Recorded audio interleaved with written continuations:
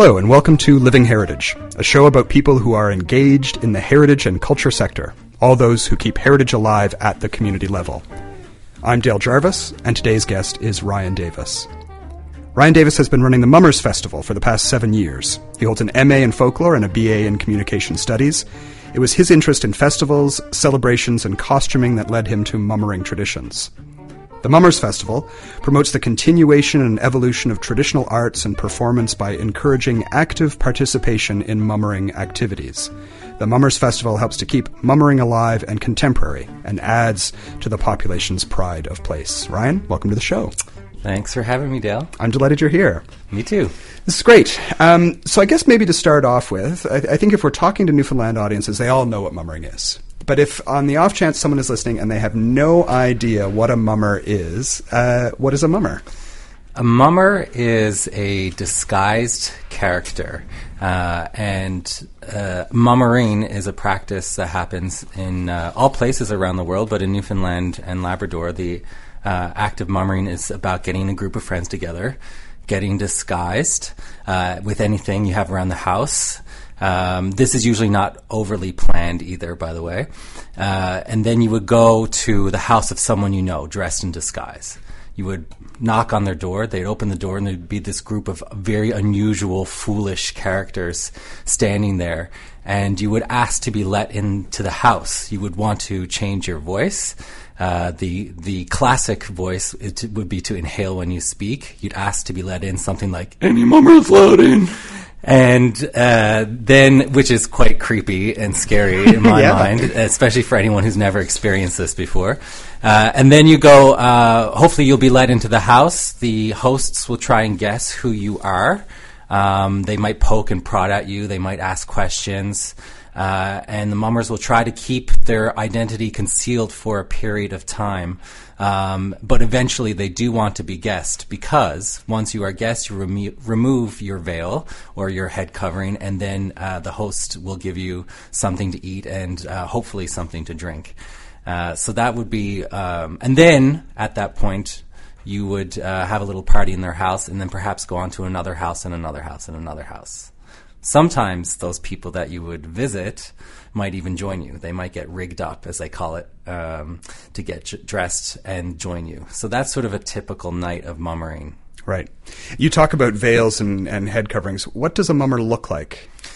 It is incredibly varied. So mummers, the goal of mummering when we go house to house is to be in disguise. So people might think that it's a costume, but it's more of a disguise. So people might stuff their clothing, make themselves look oddly shapen, because your body shape will give you away. Or a head covering, you want to make sure that they can't really see your eyes, because eyes are such a giveaway. Mm-hmm. And it can be quite varied in terms of the look. So you might end up with like a tea cozy on your head, or a pillowcase with a couple eye holes and a pair of sunglasses thrown on, or a Halloween mask. Typically you wouldn't buy your costume. It would be what you have around the house, but also knowing that the things you have in your house might be recognized by your friends. So you have to be very careful about what you're putting on yourself. Yeah. I've heard stories about people using quilts or whatnot, to wrap themselves up in, and in smaller communities, going to someone's house and someone saying, "Oh, I know who made that quilt. Aunt Jane made that quilt, so you must be so and so." Yes, yeah. And I don't know how important it is to be completely not guessed. I think eventually you might want to throw a few hints here and there. Yeah. And this takes place during the 12 days of Christmas, generally, right. In the province, and it's a very old tradition, is it not? Yeah. We have written records of mummer misdemeanor, which occurred in court cases in Newfoundland that go back into the early to mid-1800s.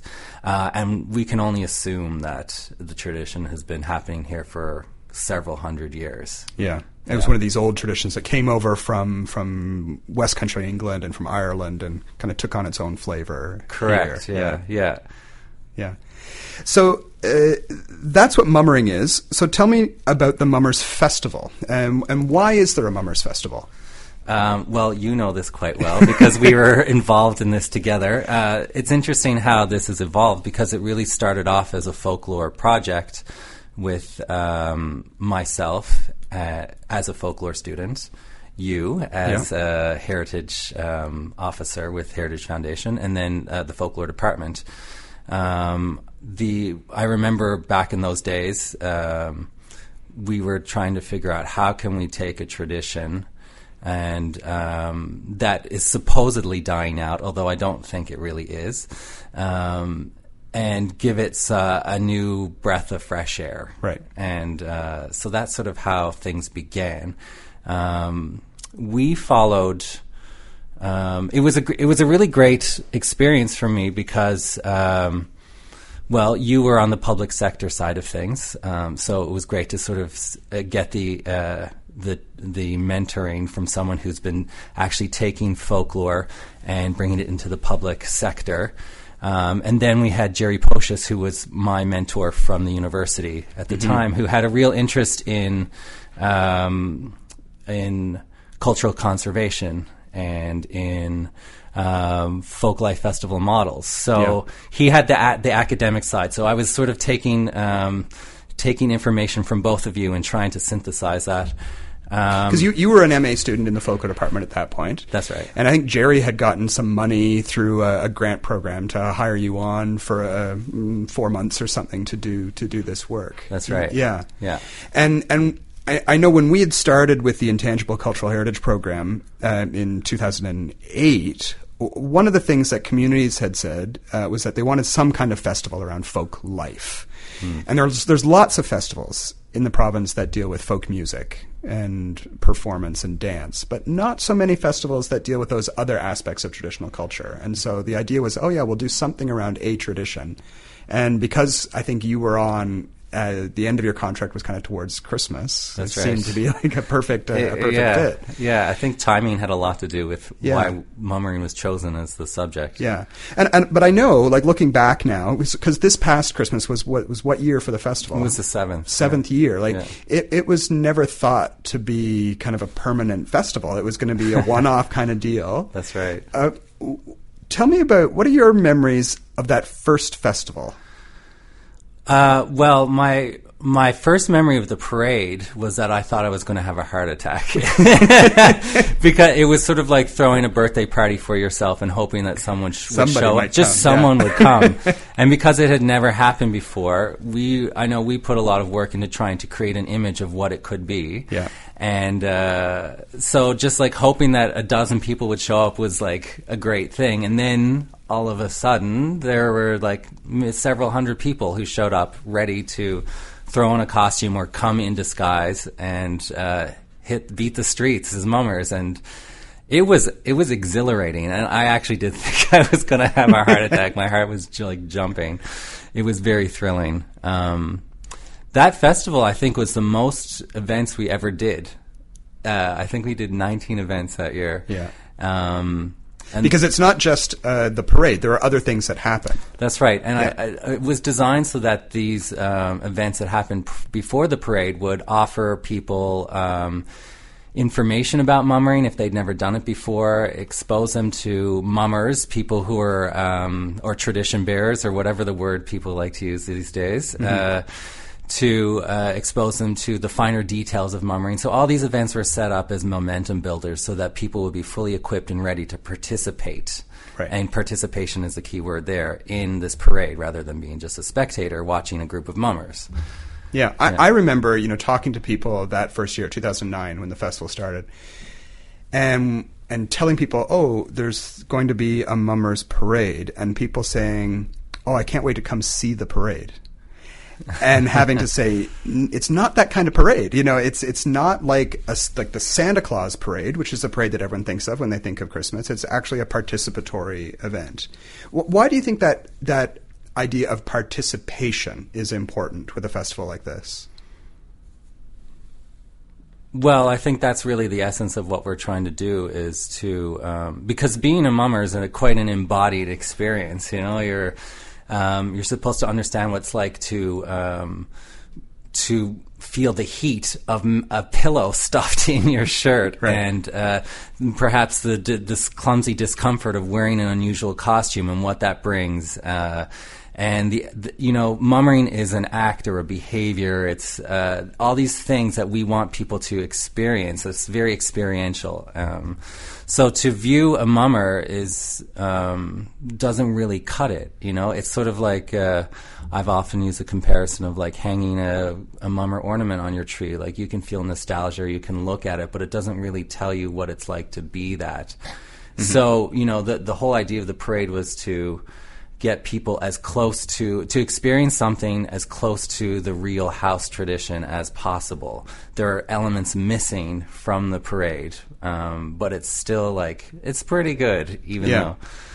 And maybe that's an interesting thing to talk about because, there is this house-to-house visiting tradition that you've mentioned, and the Mummers Festival addresses that. It refers to it. It plays with that idea. But it's not exactly that tradition. It's slightly different. It's a different thing. Mm-hmm. So how do you balance that as a festival organizer, or as a folklorist, because are you creating a new tradition, or are you playing with an old tradition, or is it somewhere in between? Well, we're definitely playing with old tradition, and I think we are definitely creating something new. Yeah. And I think that's how traditions are supposed to work in a lot of ways, that we're supposed to take something from the past, make it something for ourselves that's irrelevant and fits the time. What I hear from people when I've talked to them about mummering is that it doesn't happen as much in the communities. And a big part of that is they don't know their neighbors as much as they used to. Communities aren't as tight-knit as they used to be. And mummering just doesn't happen as much because of this. So that's the reality of the situation. And in St. John's especially, you're amongst a lot of people you don't know. And perhaps this version of mummering sort of satisfies people's want to engage in the tradition, yet also is in step with the time, which is that we don't know our neighbors quite as well, but we can still have this communal coming together of mummers and have this reinvention of a tradition. Right. So I'd like to talk a little about some of these other events that you have as part of the festival. And I know that there are certain events that have continued kind of from day one through the 7 years, and at the same time, every year you try and introduce a new theme or a new type of workshop or a lecture component. Can you talk about this? What's been one of the more successful pieces of the festival that has continued on through? Well, our workshops have always done very well. Our Ugly Stick workshop has, I think we started that year 2 or 3, and that is probably the best attended event. And then, of course, that's a very Newfoundland type of instrument, so I understand why people are really into that. And I anticipate that's going to go on for a while with the festival. And then our Hobby Horse workshop, that one is also pretty popular as well, but less so than the Ugly Stick. That one was a very interesting one to come up with because the hobby horse, for those who don't know what that is a sort of a character within mummering.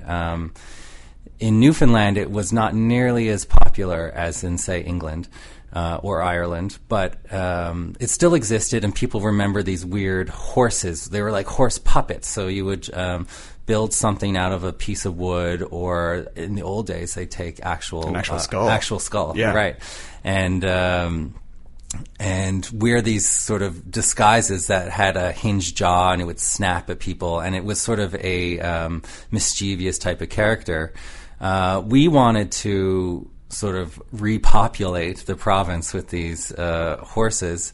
So, but in the attempt of trying to find someone who made them, we kind of came short and ended up looking at an actual hobby horse that was in the folklore archives.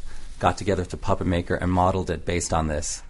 We came up with a template, and we came up with a series of steps to make these horses, and then put off workshops. They were quite popular amongst kids, especially, and Boy Scouts and Girl Guides. And within 3 hours, you could take a lifeless piece of cardboard, fold it, duct tape it, glue it, staple gun it, throw fabric on it, and you would have this pretty lifelike, well, I wouldn't say lifelike. It doesn't quite look like a horse. Some of them look like unicorns and whatever, or zebras. But then these people, the idea was if they made these, and they would participate in the parade. So it all fed back into this idea of getting people to participate in their own heritage. Yeah. Right, yeah. And we've had failures, too. We've definitely done events that just didn't go over very well. So I know we don't like to talk about our failures, but sometimes those are interesting lessons for other people. Is there something that just kind of hasn't worked or that hasn't resonated with the community? Well, I remember the first year we did a Mummer's Memories. Do you remember this? We were looking for people to come out and tell their stories of mummering. That didn't work so well, and I think maybe it's better in the end to go to people rather than have them come to you. Right, yeah. We've found that with other events too, that sometimes you have to be a bit more proactive and go out and kind of root out the experts in the community and bring them in. That's right. And you have done that, and it's been and then kind of the flip side of it then is that you had a How Do You Mummer Anyway segment, which was very popular. That was a great event where we would... we found 3 people who were expert mummers, and we do think of them as experts. They really do know the finer details of how to, what kind of costume do you need to put on so that you can take a pee break. Things like that. Important things to know. Very important things that you should know. Yeah. So we managed to find 3 really great people from Fairyland the first year we did that. And I went out there, did some interviews with them, and then they agreed to come into the rooms and do a presentation. And we just asked them questions. And it was almost like an interview, talk show type of an event. That was always really popular, and I think it really served some people in terms of how they participated in the parade. I know for one, my mother was very influenced. My mother never grew up mummering, but she was influenced by these women who were quite vivacious and talked about how you talk and walk. And I could almost see her in the parade embodying these people. So, you can see how the tradition is, in that instance, between these groups of people and my mother, the tradition, I think, was really being passed on. Yeah. In some way. Yeah.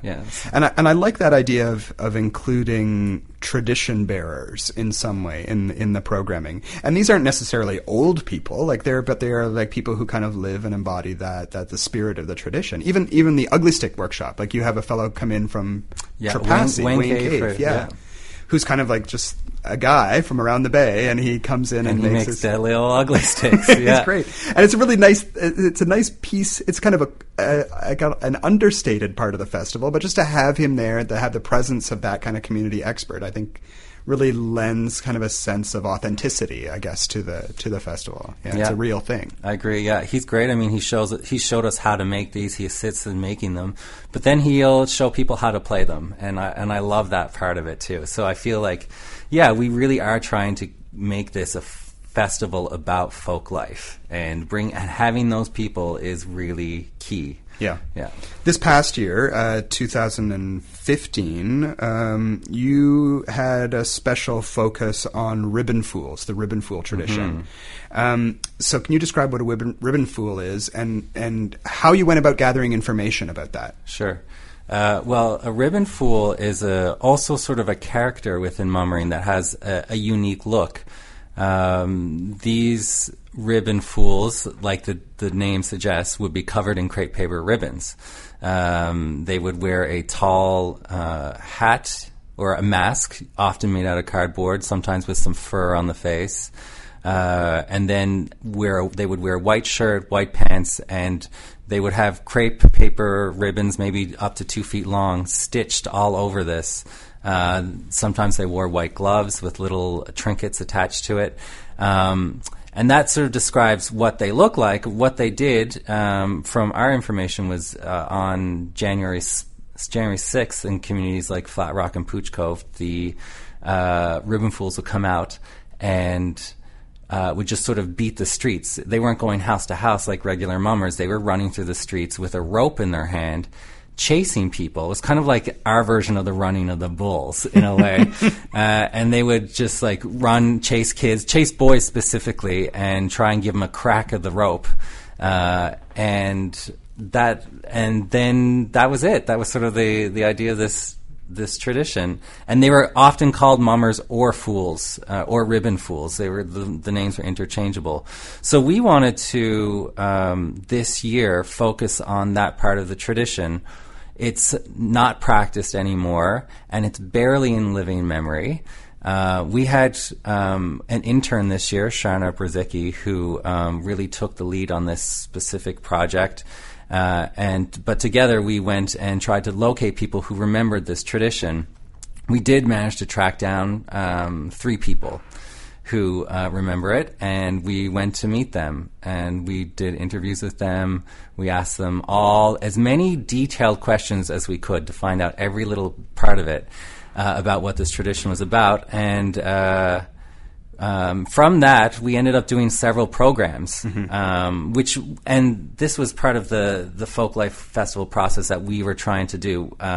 First, we would start with ethnographic research, then we would develop programming based on what we learned. Right. So we didn't really know exactly where it was going to go. We just wanted to do something. In the end, we ended up doing a couple of presentations, creating sort of it was a documentary of sorts where Sharna did a presentation and played clips to sort of give the full picture of what this tradition was. We did 2 events like that. And then we also did a ribbon fool workshop. That was a really fun and interesting process. We ended up... one of the people we met, Russell Langmead, I think he might be the only person who actually has dressed as a ribbon fool that we could find. So he knew how to make the costume. So we ended up going out to Pooch Cove, meeting with him and Elke Detmer, who is a folklorist and a member of that community. And we sort of had our own tiny workshop together. He showed us all the finer details of putting this together. And then we took his instruction and then delivered it to the public. We bought all the materials, and then people could make their own ribbon fool costume. And this year there must have been, I think there was about 6 or 7 ribbon fools at the parade, and it was awesome to see their ribbons like float. And that's what they described. The beauty of the ribbon fool was the way the ribbons floated in the air when they ran, and you really got to see that on parade day. Yeah, for me that was one of the highlights of the Mummers Festival. Just the parade day itself was to see the ribbon fools out.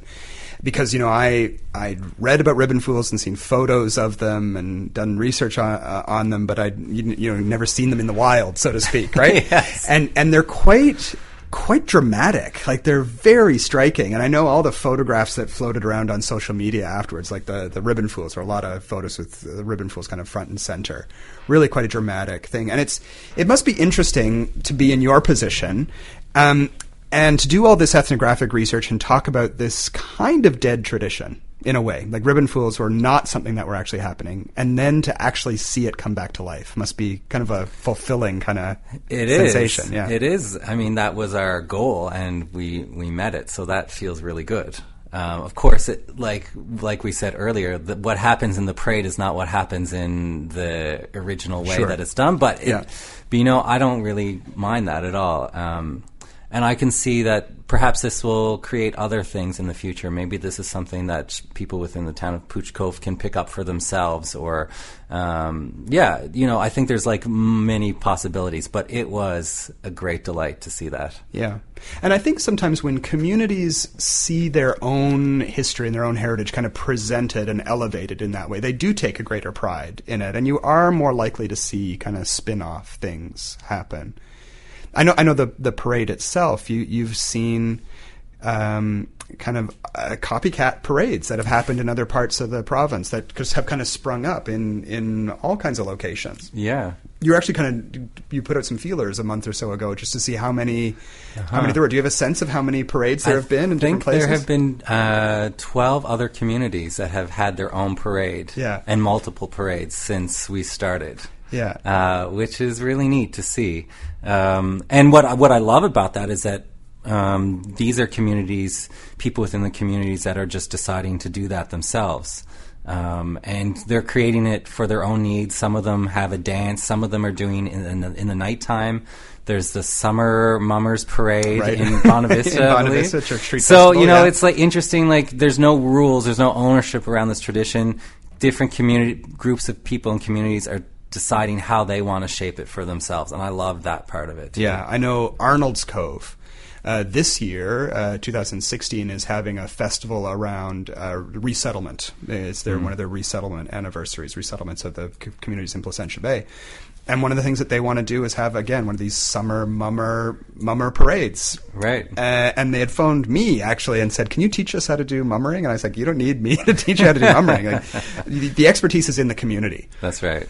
And I think that's, you mentioned this earlier. I think this is a really interesting model for any kind of festival or any kind of program that wants to revitalize tradition, that you really need to start with that ethnographic, community-based research, that you need to get out and see what the tradition actually was on the ground in those communities, and then develop something out of that. Like, don't approach it from a purely theoretical or artistic perspective. Like, actually go in and actually do some homework. Mm-hmm. I think that's essential. I think it's important to really do that research first without any preconceived ideas of where it's going to go necessarily. And you get a lot of really great feedback and ideas from people who know these traditions. I remember the first year we did this, we talked about doing something like a mug-up event in, where was it? Logie Bay, I believe. Some sort of event where people would share their community memories of mummering, something like that. And I remember going to interview several people in that community and said that this is our idea. We want to do this thing. And they said, oh no, that's a terrible idea. But what I ended up getting from them was they helped with the idea of the rig up. Yeah. And they said, well, you should have an event before your parade where everyone can get dressed in advance, and we'll come and help you. We'll, if there are people who don't know what to wear, we'll help show them what makes for a good mummer's outfit. And it was from that initial research stage that really all these programs were born. And I like that method or that process. And that rig up is now kind of a firm part of the festival day, the parade That's day. Right. Yeah, absolutely. Yeah. If people want to get more information about the festival, where can they go? mummersfestival.ca. Yeah, and there's a Facebook page. And there's a Facebook page. We have Twitter. We're all over the social media. Yeah, that's great. Yeah. And so what's next? We're coming to the end. I know we're going to be several months away still from the Mummers Festival, but what would you like to see happen in the future with the Mummers Festival? Well, I would next year we're talking about doing some stuff around the Wren tradition, which, there's endless number of Christmas traditions that we would love to explore further. So I'm hoping next year will be about the Wren, which is also a house visiting tradition, but not necessarily disguised, which involves the carrying of a bird and a recitation. I'm sure a lot of people here will be familiar with that. And, of course, we've never done that much with the Mummers play. Mm-hmm. I think that's something that we'd like to see in the future. Another thing that we tried, we've done the last couple years, is a Mummers Dozen pub crawl, which has been an interesting and fun experience, too, where we set up different challenges at different bars, and it's sort of honoring that house-to-house, except it's a pub-to-pub experience. And it's also incorporating that boozy part of the tradition, which we can't ignore. Well, that's great. Well, Ryan, thank you very much for coming on the show, and we look forward to seeing you in the parade again. If you know who I am. Exactly.